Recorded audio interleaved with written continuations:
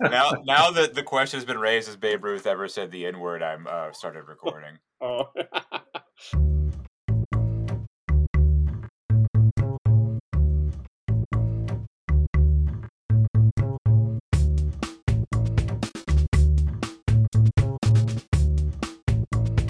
David, why did you ask that? That automatically triggers the recording. I have it set up. There's no way to get out of it. It's in our settings that if the N-word database is accessed, then it starts recording immediately. But but isn't like, so there's one is like, this is getting into very weird race science, but like the race science of Babe Ruth. Like there's a phenotypical argument made for Babe Ruth all the time. And it, I think, circulates in lots of black circles and also probably in white ones, that he looks very, he has features reminiscent of many black people who live in America. And that his kind of lineage is very much in question. But I don't know how far you take that, because he's like, he was super German, like born to German dad. But the whole thing, like he was raised in a saloon, in his dad's saloon, and then in an orphanage because he was so incorrigible and fat. Well, that's only in the movie, because they wanted John Goodman to play Babe Ruth for some reason. Like if you look at like old photos of Babe Ruth, he's not like fat. He's fat like at the end of his career when he's like loaded up on hot dogs and beer, and then again suddenly not fat because as soon as he retired he got throat cancer, so he becomes very, very trim pretty quickly. And like if you look at really old pictures of him, he's just skinny. He's just like this rail thin kid. I think he got fat for his guest appearance in The Natural. Yeah.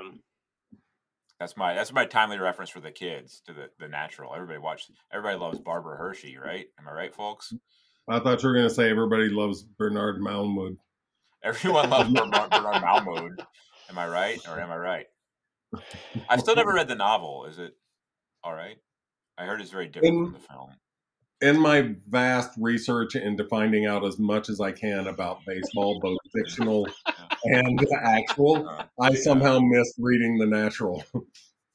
But you read books. Come on, you don't read books about the only things that you're interested in, right? Like I was a literature major, or I have a creative writing major, so I didn't have to read that many books about things I wasn't interested in.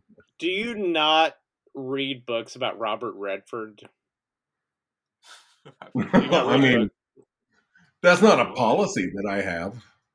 Do you not read books about the Sundance Film Festival? I read The Hobbit, and I don't like short people. Those aren't people. Oh, okay. I mean, yeah, short people aren't people. I agree, but we've already opened the N-word database. We can't go into this. Hobbits are made out of different clay, I think. I don't know. I don't remember all that racist Lord of the Rings shit. How can Lord of the Rings be racist? It's not even set in this world. Yeah, exactly. I had a whole conversation with a friend of the program whose name I won't mention. Mike Bresnian. Because it's very racist. No, it's just like explaining why Lord of the Rings sort of bought into a whole sort of racist ideology. And it's just like I imagine being a professor at that time in like England, like 1930s England. Like, how could he possibly buy into any kind of racist ideology? Well, the thing is that it's like, it's not, he wasn't trying to do that. He wasn't pushing that agenda.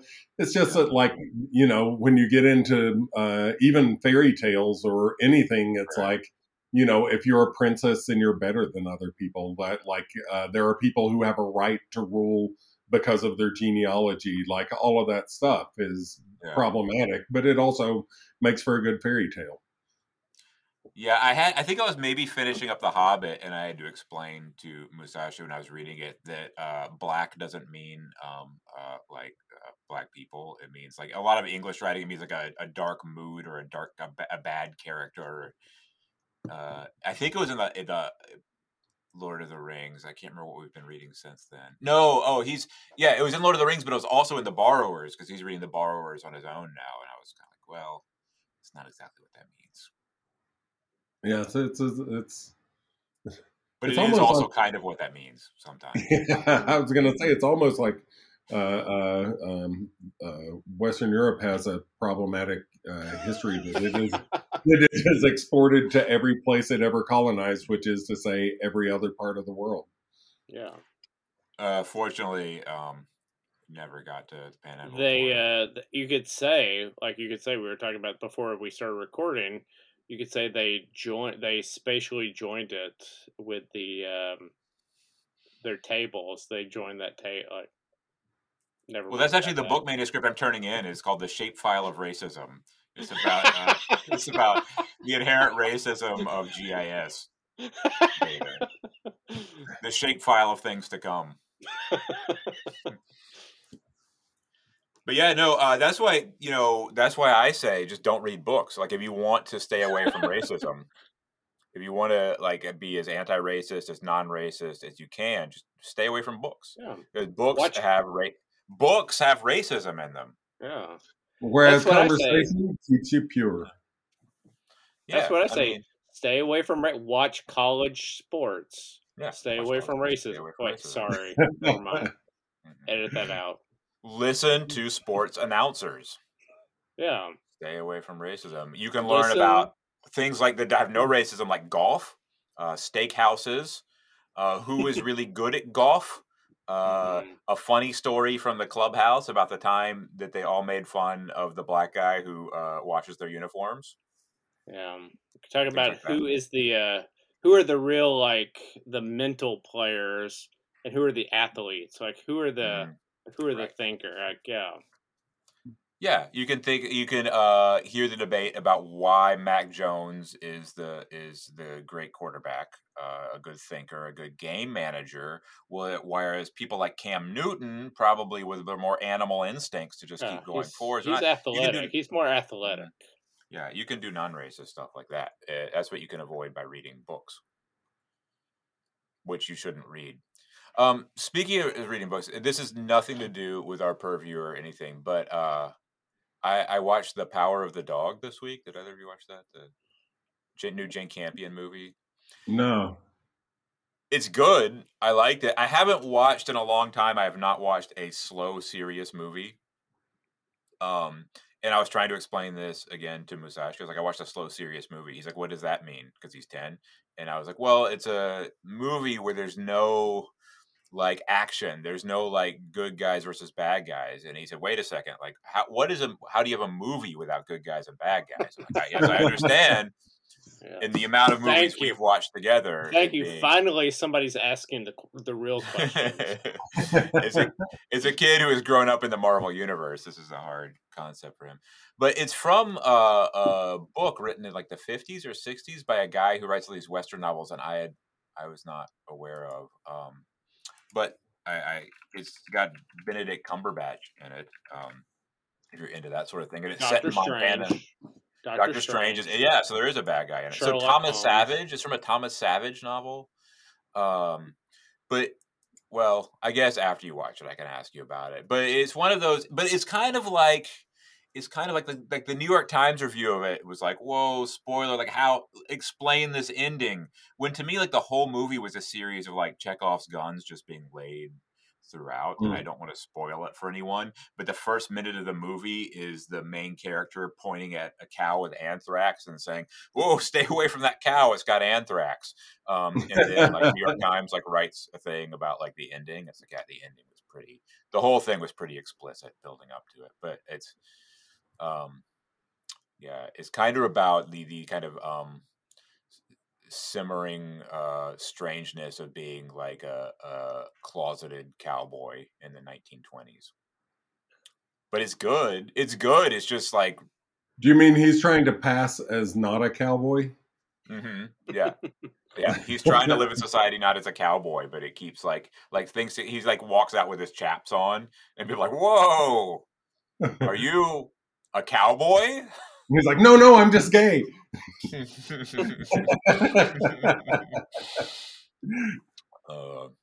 Is this the San Miguel live blog? Yeah. This is just a commentary on chaps. This is what the woke college has done to us. Everyone has to flaunt that they're gay and hide that they're a cowboy.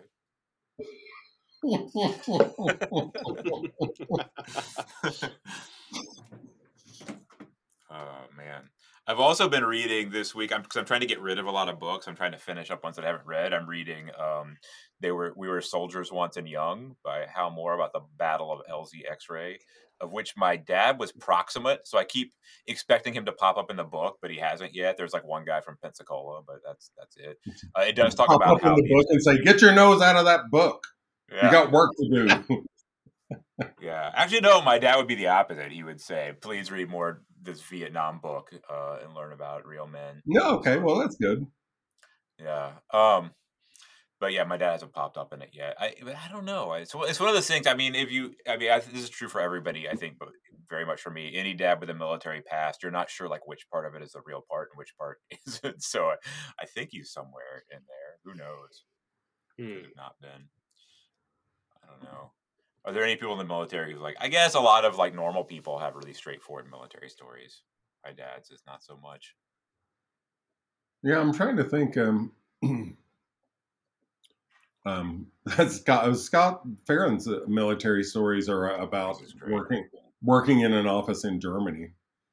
His are great. He's got one of my favorite, and I tell these to my dad and when he gets his military base around, but where Scott decided to quit the military because, and he can correct me if I'm wrong, they gave him a 300-page instruction manual about when to push a button and when to not push the button. and set him in front of it and said, "Okay, this is what you do now."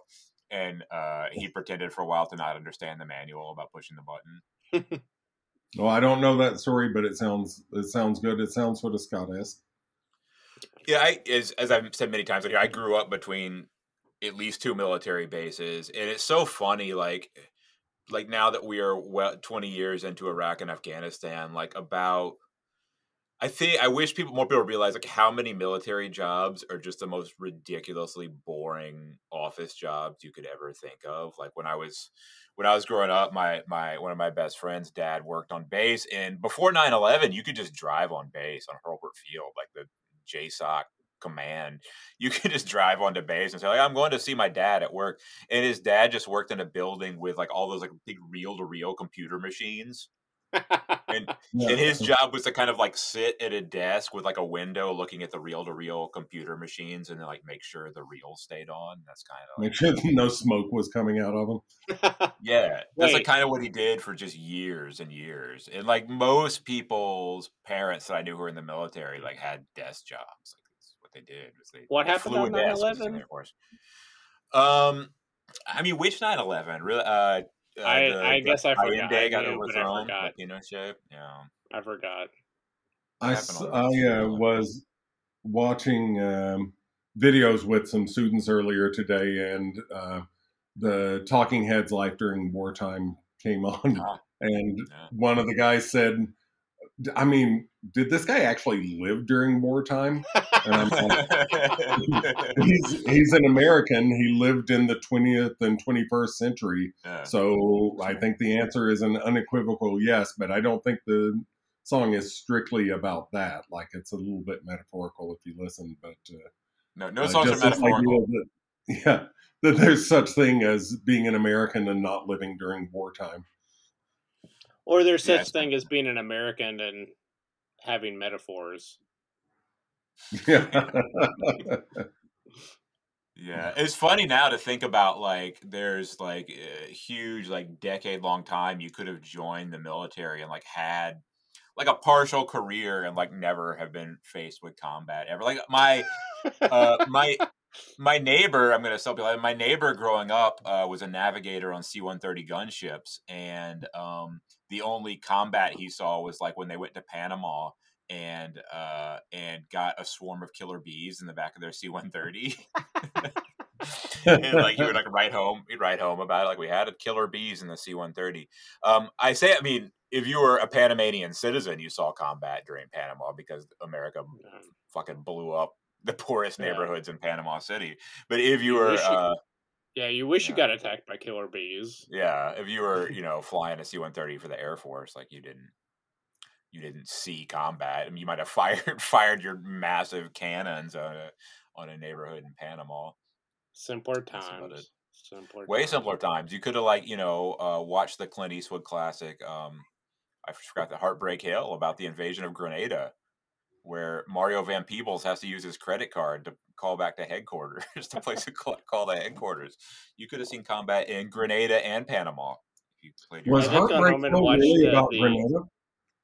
What's the Clint Eastwood one is about Grenada? I think so. I think it is. Yeah, I think Heartbreak Hill is. And it's got all of like it's combines. It's really, this is talk about like spatial linking. It's like an 80s movie.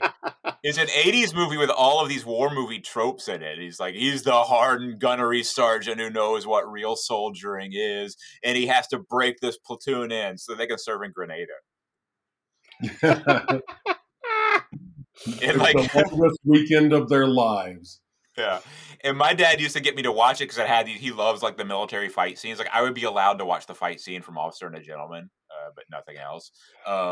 Like, it has like they all fight in these mud pits where Gunny Clint Eastwood has to fight the Swede, who's this giant Swedish guy who's in the Marine Corps for some reason. Yeah. I should say, for the record, I love all the horrible Clint Eastwood movies. In the Line of Fire. Well, that's not a horrible one. That one's okay. Any which way but loose. Any which way but loose. Grand Camino, El Camino, Grand El Camino, Grand. In the Line of Fire. In the Line of Fire. I think you've already mentioned Richard Jewell. I have not watched. We're coming up on like the 28th or 29th or 39th anniversary of Grenada. It was December 25th through 29th. So it was 4 days in October of hardest days. I mean, those Cuban construction workers were hard to murder. October of 83. You're the U.S. Marine Corps, man. Construction work, because they have shovels. Yeah. You don't know what you can do with a shovel. Do you realize how hard it is to dig a mass grave? Do you have any idea? We got to remember, Grenada controls the Atlantic shipping lanes. If Cuban construction workers are allowed to build in Grenada, we can never ship in the Atlantic again. We would have to go around Grenada. How do you do that? So I'm reading, as I said, We Were Soldiers Once and Young, which is about the early years in Vietnam, LZ X-Ray, 1965.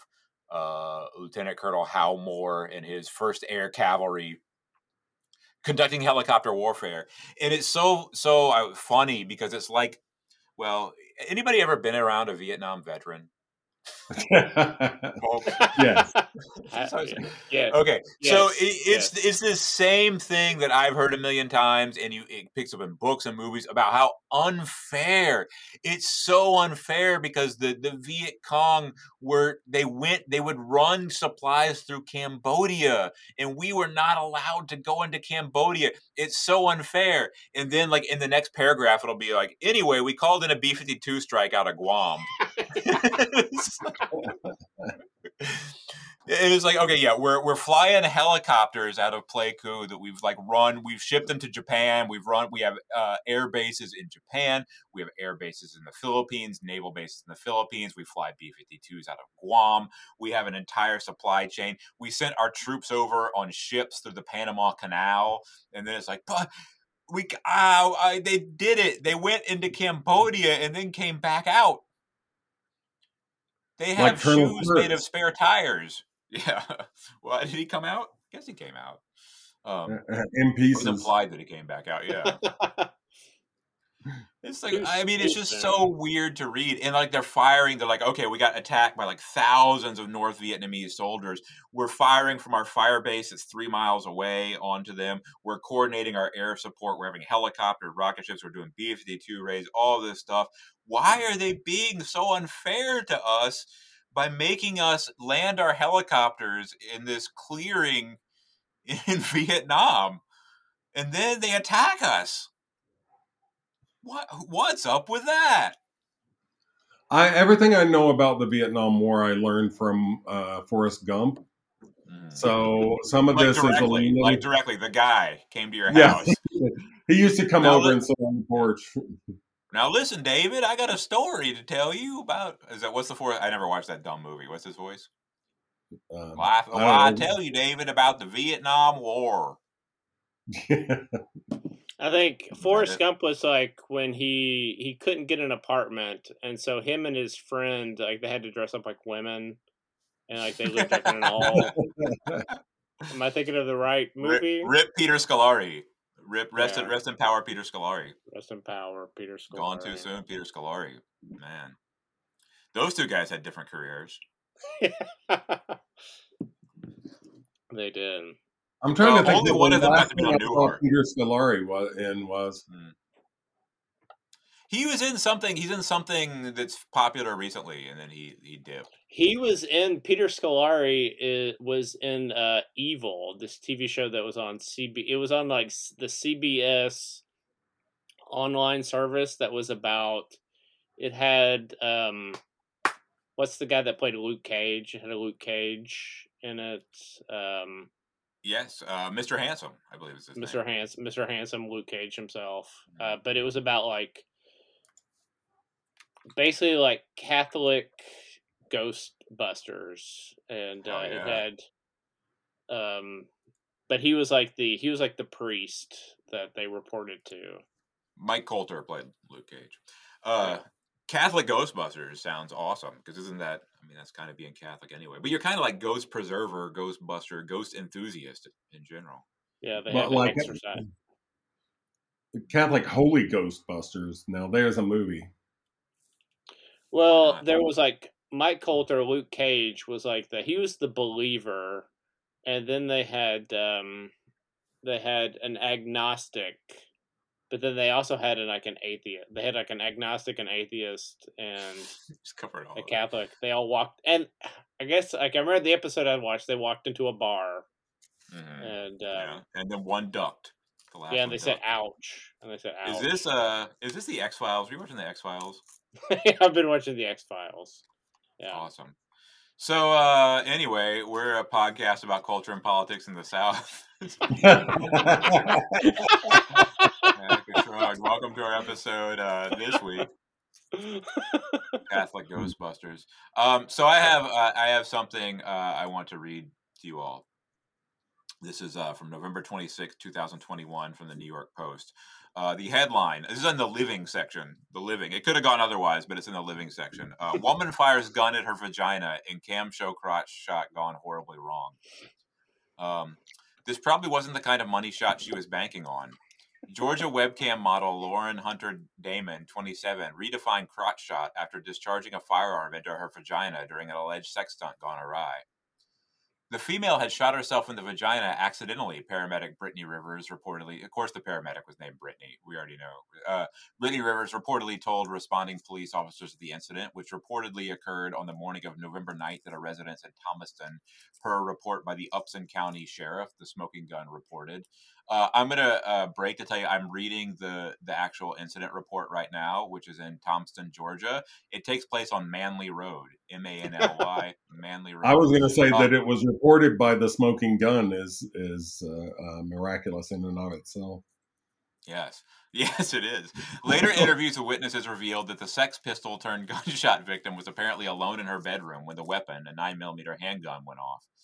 Officers were first alerted to firearm fiasco after receiving an accidental gunshot wound call from the residents, according to the police report. Upon arriving at the scene, a sheriff's deputy encountered EMS Rivers, who was holding the unloaded handgun and a spent bullet casing in her hands. She told the officer that Damon had blasted herself in the nether regions, which is one word. I didn't realize that. I guess it should have. Police then conducted interviews with Damon's 3 housemates, 2 of whom were present during the accident, to try and shed light on the alleged boudoir backfire. Jordan Allen, the reported owner of the firearm, told officers that he was in the kitchen walking back to the bedroom when he heard the gun go off. Upon reaching the bedroom, Allen discovered Damon with a small amount of blood on her leg. Well, that seems fortunate at this point, a small amount of blood. At which point she reportedly informed him that she shot herself accidentally and apologized. To who? She shot herself. Meanwhile, a second witness named Cody Starnes told deputies that his mother, 80 Ruth Johnson, came into his bedroom and reported that Damon had been shot.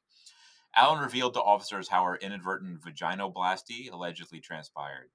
Per the report, Allen said Damon has subscribers, it's in quotes, has subscribers on a sexual web platform called Chatter, where people pay to see her make sexual videos. He believes she was recording one of said kinky clips when the gun went off. However, it appears that Chatter is actually Chatterbait, a popular adult site where viewers pay webcam models tips in exchange for fulfilling their sexual fantasies on camera. Although it is yet unclear whether Damon was broadcasting at the time of the mishap or if the clip was slated to appear on the porn platform. Immediately after the accident, Damon was rushed to the Upson County Sheriff's Office, where a helicopter flew her to a Macon hospital. She was discharged this week. Upson County Sheriff Dan Kilgore told the Smoking Gun that the freak accident, I guess you could read that a lot of ways, which is department classified, so the reckless conduct in the report will likely not result in criminal charges. However, according to Kilgore, Damon provided multiple conflicting accounts of the shooting to police, at one point claiming that the weapon discharged during consensual sex with Allen. It's a mystery wrapped inside an enigma. Oh man! Well, they've made all the jokes and puns, I guess, in the. They did. They went for it. It's the New story, York Post. Well, yeah. Although they completely whiffed on it being on Manly Road. They completely whiffed on it. Well, that's true. Yeah, that's what I think.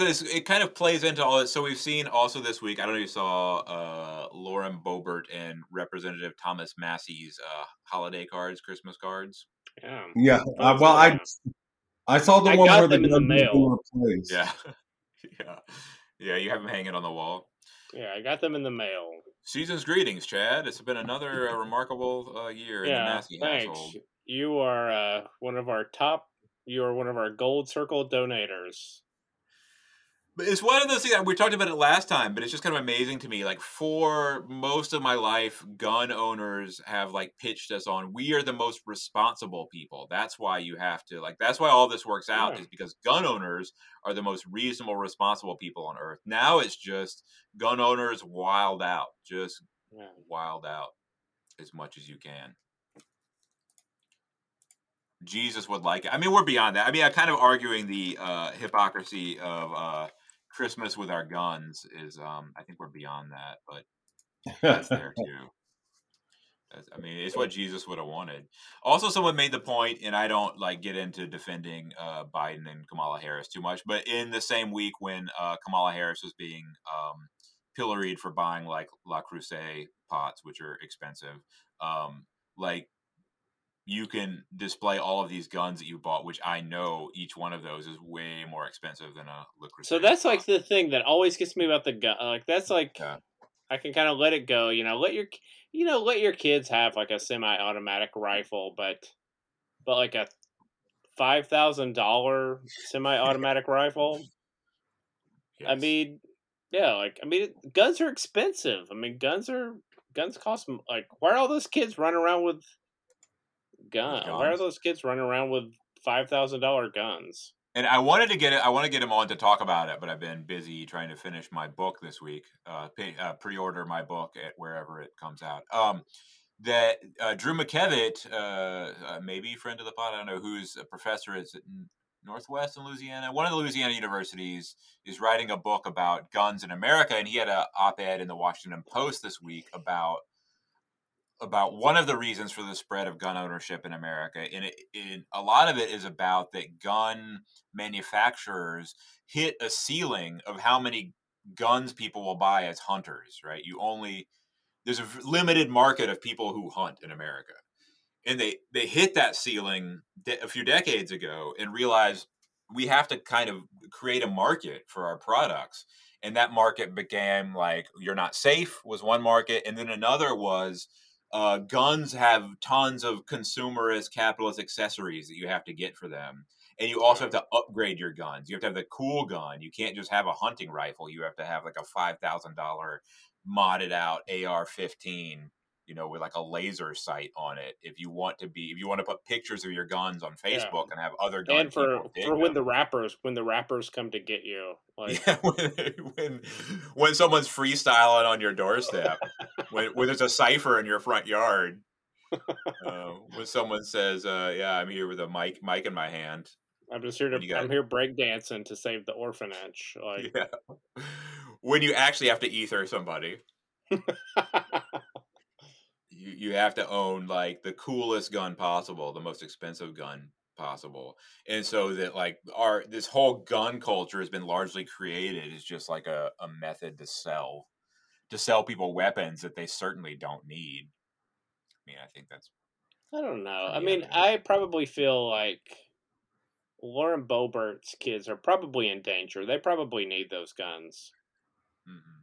To to protect use from against her to use against their mother. their mother, who is the only, well, isn't I think their dad is the only actual criminal in the household, right? The Yeah. dad has I been didn't see their convicted of dad. Their like, dad was missing. I think is he. maybe they locked him up. No. Also, their mom has repeated health code violations for giving like half the population of Colorado the runs by not having Diarrhea. the health standards at her shitty restaurant, her gun themed restaurant. That's one thing too. That's okay. Now this is going to be about the South for a second. How fake is that? How fake do you have to be to not just have a natural restaurant where people have guns? You have to have a gun themed restaurant. 'Cause you have to tell them. I can think of a lot of restaurants I could have gone in when I was growing up where people may have had guns.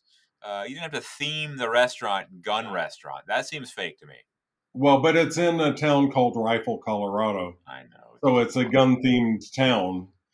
Yeah, So but which it's is just more fake. That's like how fake do you have to be to have a gun? Like I grew up in a gun themed town. But no one ever had to say it was a gun themed town. Just people disappeared sometimes. That's true, but we can't talk about it on this recording. I can tell you an interesting story about things that happen in Destin, Florida, when you are in the wrong. Anyway, hey, there was one piece of really good news about the South this week. You want to guess on it, or can I tell you? Was it about a backlash that it looks like Buckhead might not leave Atlanta? No, I didn't see that. No, this is even better news. I'll just break it to you. Carabel, Florida's own Buck O'Neil, Negro League legend Buck O'Neil, was finally inducted into the Baseball Hall of Fame. And if you have never had a chance to hear Buck O'Neil tell a story about anything, please look up Buck O'Neil on YouTube. There's a great story he tells on an old Letterman episode about when he was in the Negro Leagues with Jackie Robinson, touring with Jackie Robinson. And David Letterman asked him, what was different, like what was special about Jackie Robinson, and Buck O'Neil said like so many Buck O'Neil was talking about like he grew up in the panhandle of Florida under segregation and he just wanted out, but like Jackie Robinson had not grown up under that kind of segregation, and so had a lot of pride and just would refuse to accept these conditions. And so when they were touring, their bus pulled into a gas station on the way out of a town they had played, and their bus had two big 50-gallon gas tanks on either side of the bus. And the gas station had a segregated bathroom. They were not allowed to use the bathroom there. And they all kind of knew that. But as as the guy came out to put gas into the tank, he was like, "Hey, y'all had a great game. We really enjoyed you." Jackie Robinson gets out and is going to the bathroom. And the owner says, like, "Well, where are you going? You can't use that." And Jackie Robinson said, "Take the pump out of the gas tank." And the guy's like, Yeah. "Why?" He's like, no one else is going to put two 50-gallon tanks in at this gas station until next time we're in town. Take the hose out. And then the guy said, "Okay, you guys can use it, but make it quick." and And Buck O'Neill said, like, from that moment on, like, that kind of approach was how they went into everywhere, because Jackie Robinson told them, like, we live under capitalism and this is the power that we have, I believe is the actual quote. And so introduced kind of that approach to them. So Buck O'Neill, he is kind of crazy that someone was like lived through these periods of history. Like, he knew Josh Gibson, he knew Babe Ruth, he knew Jackie Robinson, and then lived up until he passed away in 2006. So just 15 years ago, right? So he had this amazing career in baseball as a player and a manager and scout and everything else and really, in a way, I know, David, you're not as much into this, but I was telling my kid yesterday that if he wants to learn about American history and he's into baseball is a great place to learn about American history. So Buck O'Neill kind of spans that, and has, like, a lot of people ask about, like, does Florida have an accent? And I don't really think Florida does. But if I could give one example of what I think might be a Florida accent, Buck O'Neill has a great speaking voice. Sounds slightly like my grandmother, so it's interesting to listen to. I think for me, it's like baseball in particular as a sport, but it's kind of like hunting. Like, I have no interest at all in hunting, but there's a lot of great stories that come out of hunting. And there's great stories that come out of baseball and great stories that come out of a lot of sports. I mean, some more so than others. But, it's like I'm not anti sports to the degree that, like, I don't think there's anything interesting that ever had anything to do with sports. I just don't follow sports. Yeah, I know. Well, I get the caveat. I mean, this doesn't have much to do with the South, but like right now, like, I mean, there's a big labor struggle going on, like in Major League Baseball, and it's Yeah. and like the owners have locked out the players, like the players union. And it's, I guess, like Meg Rowley of Fangraphs like said it best, was like a lot of like the people that are covering this are like, oh well, it's like millionaires versus billionaires, but it should be like, because like it's sports writers that are covering it, and Not like labor it's really, writers. this is like the biggest, like this is the most like high profile like labor struggle that we're gonna get like in America, of like people that are that have like the biggest power struggle that the owners have like are trying to exercise this power over the players. And and that specific story is not confined to the South, although certainly there's a lot of yeah, baseball I work mean, in I the guess South. it's not confined to the South, but it is like, but the problem is that it's all like, it's all sports writers are the ones that are covering it, so it's like, oh, that's just millionaires versus billionaires. And I remember this thing. last time. What was the last year there was this strike? Was it the '94 or something? Yeah, There like was a last year really was big like one. 1994 was like the It, last. and I remember it was sold that way too. It's like, who cares about rich people arguing? And I can't remember who, but one sports writer was pointing out, like, it kind of changed my mind back then, was like, no, these are people with like certain skill sets and they're the best in the world at what they do in management. And their argument is with like the ownership, who they're creating all of these profits for. Right. And it does not get phrased that way as labor. And it's one of the strongest labor unions that we have. Like, Yeah. umpires union and baseball players union are insanely strong unions. The one of the strange things about that, though, is that so like Tom Glavine from the Braves, I think, was president of the players union for a while, was a hugely important in the baseball players union, really well respected, really powerful in that point, is now a guy who campaigns for Herschel Walker for Senate and is like a Trump guy. And it's like, what? Like, Drew Brees for the Saints was the labor rep forever. And a lot of people there's a theory that, like, a lot of times that things that went against the Saints and things that went against Drew Brees were antagonism from the owners, because Drew Brees was a really powerful force for the players union. And then, if anyone knows about Drew Brees, like, I mean, at the very least, he's a like Bush kind of Republican, right? He's a very focus on the family kind of guy.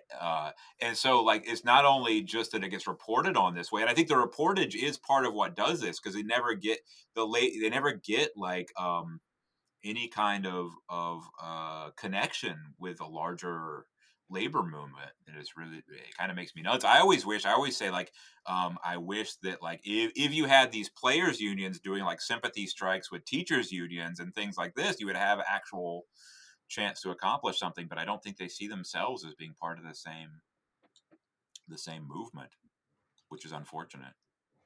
Yeah. Well, I was going to say that that specific story isn't the South, but anytime you're talking about union busting, certainly the South plays really big in that.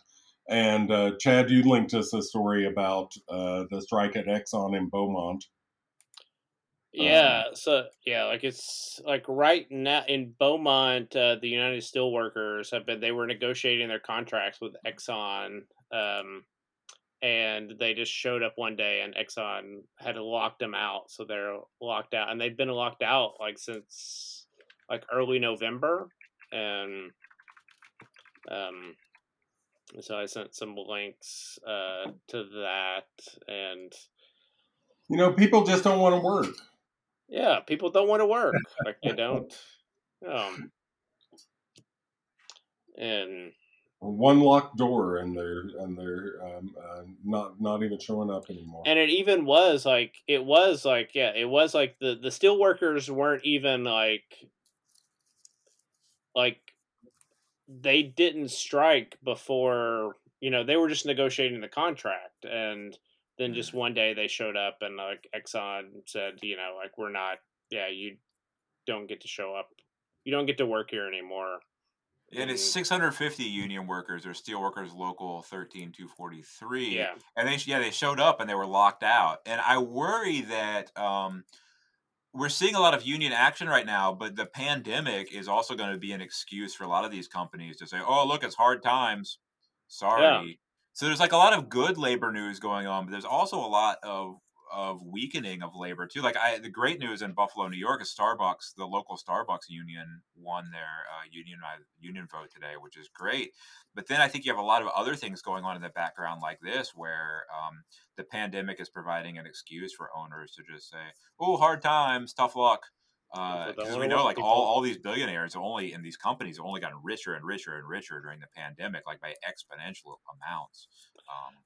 I mean, yeah, and even like you look at all the supply chain stuff, and like all these like shipping companies that just they laid off tons of workers during the pandemic, and then everybody comes back online and they're like, oh, like the supply chain, like we don't have the means to, fill everything, and then it's just Joe Biden says, well, what if everybody worked like overtime? Like, what if everybody just worked 18 hours a day, We're getting way too close to my actual job right now. But this is like this is the thing. Like, no, that's fine. It's like it sounds kind of over the top to say this stuff now, but it's just true. It's like the way that global capitalism is set up, it can't do these things. And if you remember, like back in March when the ship got stuck sideways in the Suez Canal, like I made just a joke on Twitter about like capitalism's the most efficient system that we have for allocating resources until a boat gets stuck in the canal, right? And so all of these, I still don't know. No one has explained to me like what the globe emoji is on Twitter. I don't understand the globe emoji people. But that tweet got like recirculated a lot, saying this person is so dumb they believe that like socialism won't have supply chains, whatever. It's like, no, that's not the point. It's that like inside of global capitalism, anything that that makes this system stop moving for a moment throws off everything like throughout our society. And so like we have these supply chain issues that can just be the excuse for I mean, they're real, but it doesn't have to be catastrophic. Even for us, like right now I'm trying to move to England, and usually you can get like shipping overseas, like to move, is through the roof prices right now. To ship like half a container to the UK right now is like $8,000 when you used to be able to get it for less than half of that. Right. And so all of these issues like that we just don't think about in day-to-day life. Thanks, President Obama, for not dismantling neoliberal economics when you had the chance. Are you gonna? So you can't do the container. Are you gonna have to buy the kids' plane tickets? Rather not. Like Musashi's been learning how to swim. So, and Roma's pretty light, so we'll see if they. I'm It was still. We'll see if the tides and always currents like work when I out. watched It's a Wonderful Life. I always thought how fun it would be to work my way over on a cattle boat. I always thought that would be fun. I actually do because I don't like planes very much, so I actually do want to do that. And that's how Alex Haley used to write his novels. Was he would like take his typewriter and book passage on a cargo ship, which sounds like a good Well, was plan he to me. working all the time, or was he type? Like, was he like? No, he was a passenger, and he was so bored that Yeah, he he's could just write a novel. yeah, he's Well, just Alex fucking Haley got off. his start as a novelist in the Coast Guard, so maybe he just wanted to be back on the water. Well, it could be. Could be. Um, Also, I have another thing for this. I'm going to read you part of it. Here we go. One thing about the baseball strike, real quick, too. There's an interesting wrinkle in that is that Major League Baseball is locked out, but international, like the Major League was it MLIB, the internet major, like the Yeah, international, the is internet. not Yeah, locked out. So like all of these signings, like that are going on through the global South right now, are like, yeah, hey, just all keep like going. Like all the yeah. I mean, that's 15-year-olds like a from whole Venezuela issue. are getting signed up. Yeah, like that's a whole nother troubling issue. Yeah, like the minor league baseball is not. Don't worry, minor league baseball is not locked out. Well, they don't get paid anyway, so like whatever. Yeah. Okay, I'm going to read this other thing for you. The Marine Corps demolition specialist was worried about America and about the Civil War he feared would follow the presidential election. And so, block by block, he stole 13 pounds of C4 plastic explosives from the training ranges of Camp Lejeune. The riots talk about seizing guns. I saw this country moving towards a scary unknown future, the sergeant would later write in a 7-page statement to military investigators. I had one thing on my mind and one thing only. I am protecting my family and my constitutional rights. His crime might have gone undetected, but authorities caught a lucky break in 2018 as they investigated yet another theft from Lejeune, the massive base on coastal North Carolina. In that other case, explosives ended up in the hands of some high school kids. These are not isolated cases. Hundreds and possibly thousands of armor-piercing grenades, hundreds of pounds of plastic explosives, as well as landmines and rockets have been stolen from or lost by the U.S. Armed Forces over the past decade, according to an ongoing Associated Press investigation into the military's failure to secure all its weapons of war. Still more explosives were reported missing and later recovered. Troops falsified records to cover up some thefts, and in other cases didn't report explosives as missing, investigative files showed. Sometimes they failed to safeguard explosives in the first place. The consequences can be deadly. In August, an artillery shell exploded in a Mississippi recycling yard. Chris Smith had been taking a work break from the heat, drinking water and chewing tobacco. Suddenly, he found himself cradling a coworker who was bleeding profusely from his legs. The man died right there. For no reason at all, Smith said in an interview. 2 days later, an intact shell was found at the scrapyard. The local sheriff's department said the round was the kind used in a howitzer, a long-range artillery weapon. Investigating authorities suspect the shells came from Camp Shelby, an Army National Guard base about 40 miles away. Mississippi National Guard spokeswoman Lieutenant Colonel Deirdre Smith said she knows of no evidence the shell originated there. This report goes on and on.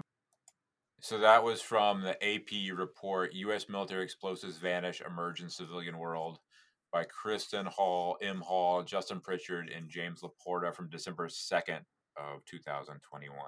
So I'm sure there's absolutely nothing worrying about this unknown amounts of C4 circulating around America. And I would just like to highlight again that the guy who stole them said that he is really scared about riots and seizing guns, and that I had one thing on my mind and one thing only. I am protecting my family and my constitutional rights.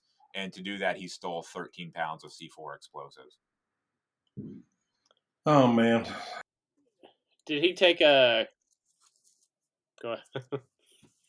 I was just gonna ask if he had a Christmas card. If he had a Christmas card with all his kids have it. All All his the kids C4. having all the Well, C4. it's kind of like strapped to them. It's strapped across them, kind of like a vest. And And they they had seem to be holding. They're doing and they scholar had bowl. they had the I think they're- triggers, that if Mhm. they lift their, if the pressure is lifted, they Yeah. go off. Yeah, I've seen those cards. I get those cards every year. Right. Yeah, I'm sure it's completely fine. That's how I protect my constitutional rights too. Praise, yeah. Praise Sorry, David. be. What were you saying?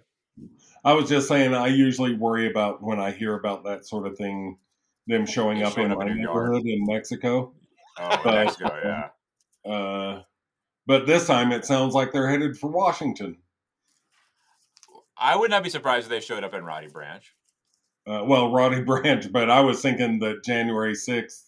I don't imagine that January 6th is going to come again and go again without some shenanigans.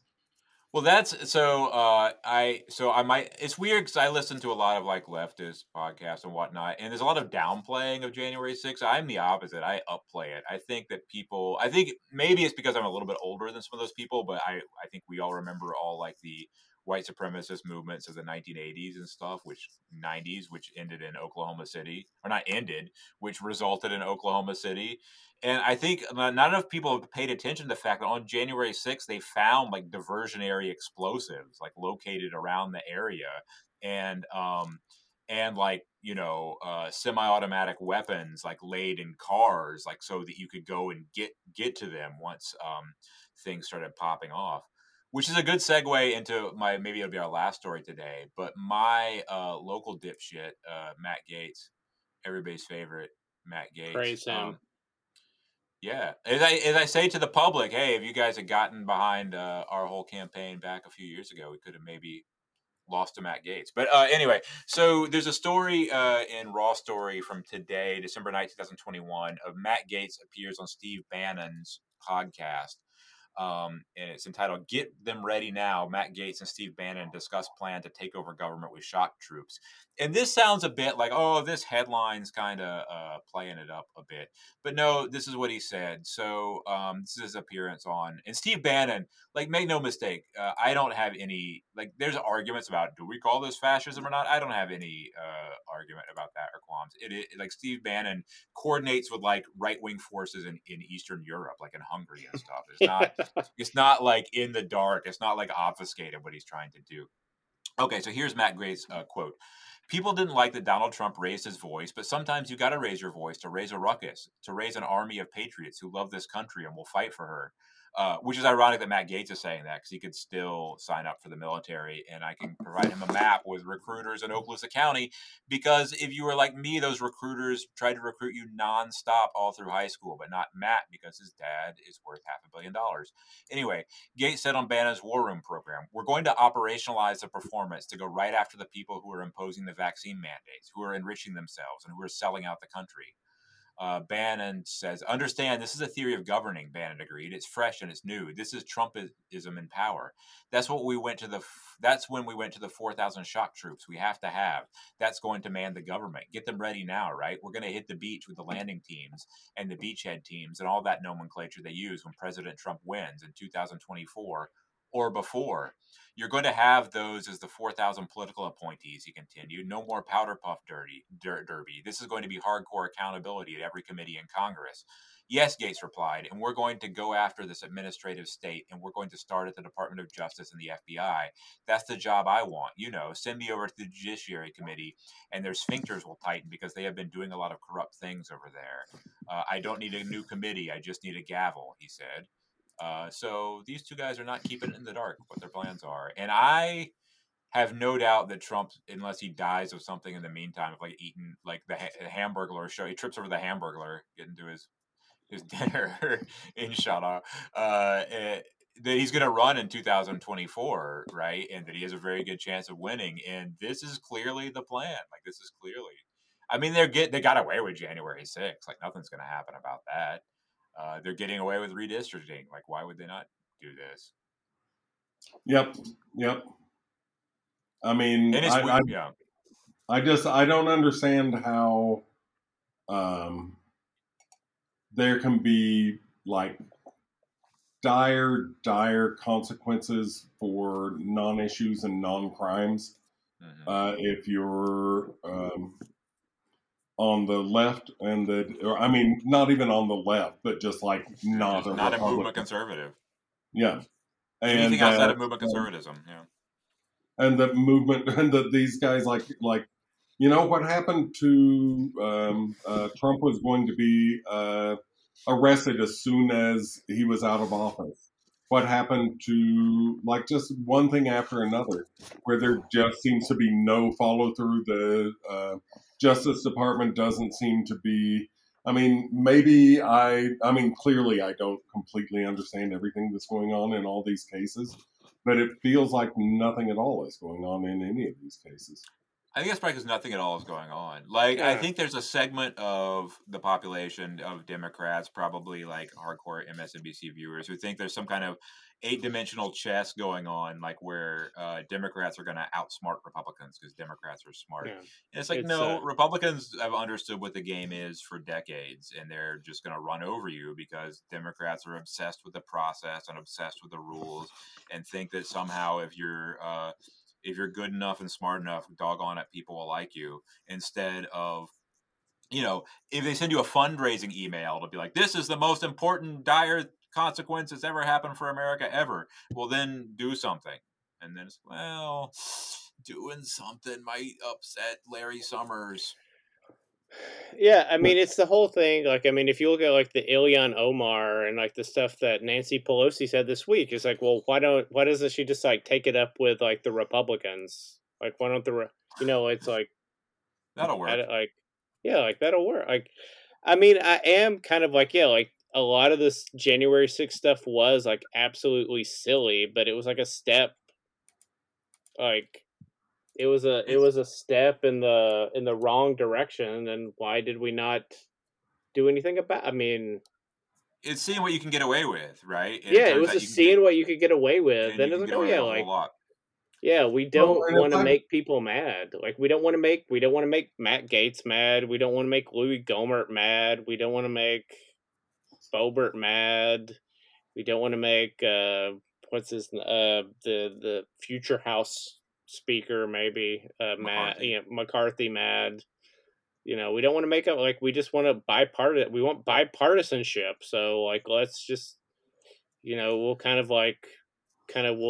just punt. We'll keep punting, and eventually we keep punting, and eventually like Matt Gates's. Maybe it's not this year or next year, but eventually Matt Gates and the producer of Seinfeld shock troops show up. I don't know, like or Yeah, I like always. Trump gets reelected. Like the what do you call it? The midterms are coming up. The midterms are coming up. Yeah. Like or he gets named Speaker of the House, even though he's not a House member. And they impeach, Biden gets impeached.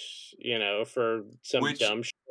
Which I think we all know is going anytime from now on that there's a Democratic president and Republicans control the House, the president will be impeached every time.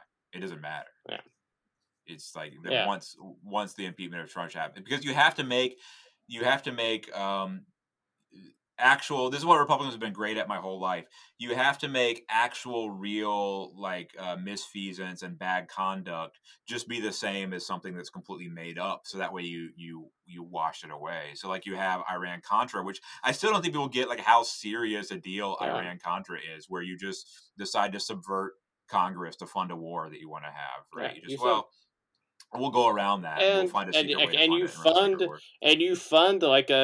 you fund another extra governmental organization that kills Yeah, that death is squads. bad You guy. fund death You're squads. funding bad guys. Right, like in the very GI Joe sense of bad guys, in the way that everyone could understand them as bad guys, except for Richard Secord, who I told him to his face while shaking his hand that they were the bad guys, and he's like, "Nope, nope."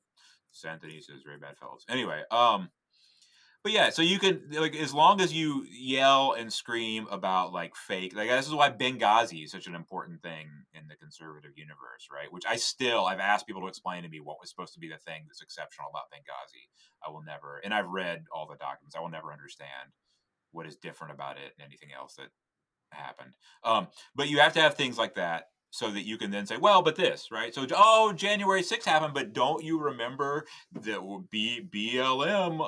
BLM stole some Christmas cards from a CVS And burnt down a Target. Yeah. Burned So down why a not Target. burn down the Capitol? Yeah, and Well, even though we know now, like conclusively, that like most of the burning that happened in Minneapolis was by a white supremacist, like a right wing gang member. Like he's been found, and it's like, oh yeah. You know, like I say all the time, like my dad and his friends honestly believe that like places in major American cities like burn down, like that it's scary, like that it's dangerous to be in New York. It's dangerous to be in Minneapolis. I was going to say about the silliness of a lot of the January 6th stuff and about the stupidity and impracticality of it all. If I walk barefoot into a bank with a super soaker and try to rob that bank with that with that super soaker while I'm barefoot, I'm still going to jail and I'm still being charged with the serious crime of trying to rob a bank. It doesn't make any difference that I'm doing it in the stupidest possible manner. I would think it was funny though. Yeah, I'd laugh. I would appreciate it. But it's like when I was in high school, they have the police come in and tell you, like, kids, if you try to sell somebody like a bunch of like parsley and say it's weed, we will charge you with selling weed. It doesn't matter, right? But like, and I'm trying to remember. This is something I should know. Who was it? Was it Foucault? It's one of the European theorists like wrote about like anti-Semitism. And like fascist anti-Semitism, and say like, yeah, they're goofy all the time on purpose because they enjoy playing with the boundaries of what's acceptable, and that's part of the fun for them in doing this. And you see this with like fascists all the time.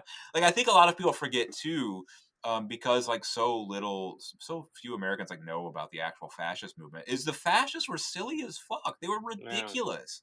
Like that's there was so much play acting and theater and drama. I mean, that's why like Nazis work as Indiana Jones villains, because they actually were interested in finding like supernatural relics that would give them like lightning power and stuff.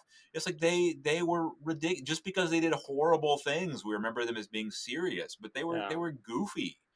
They were dumb. My plan for next January 6th is that just like when you're in line at the airport, they just all over Washington, they put up signs that say no jokes. Mm-hmm. And maybe that will stop. Maybe that will stop the. I just remember. I remember the guy like when it was like, "Oh, Ed Reinhardt. There's a lot of funny names in baseball today." That's a good one. All right. Well, on that happy note, that concludes this week of our program. Everything about the South. Yeah, we really went in hard. Well, Matt Gaetz, Buck O'Neill. Though all those missing explosives were in the South, and I don't think that's a coincidence. Hey, keep an eye out. Email us if you find any of those. Yeah, you know, you can cook with C4 if you light it on fire. If you're careful with it, you can run a campfire off C4. Man, they say C4 dangerous, but it ain't gall dang dangerous. You know what you're doing. I know what I'm doing. You light it on fire with a lighter, and you don't stomp it. You stomp on it, man. I think people are kind of dumb. They'll go stomp on it. If you don't stomp on C4, you can run your campfire. Anyway, see you next week. God bless. Bye.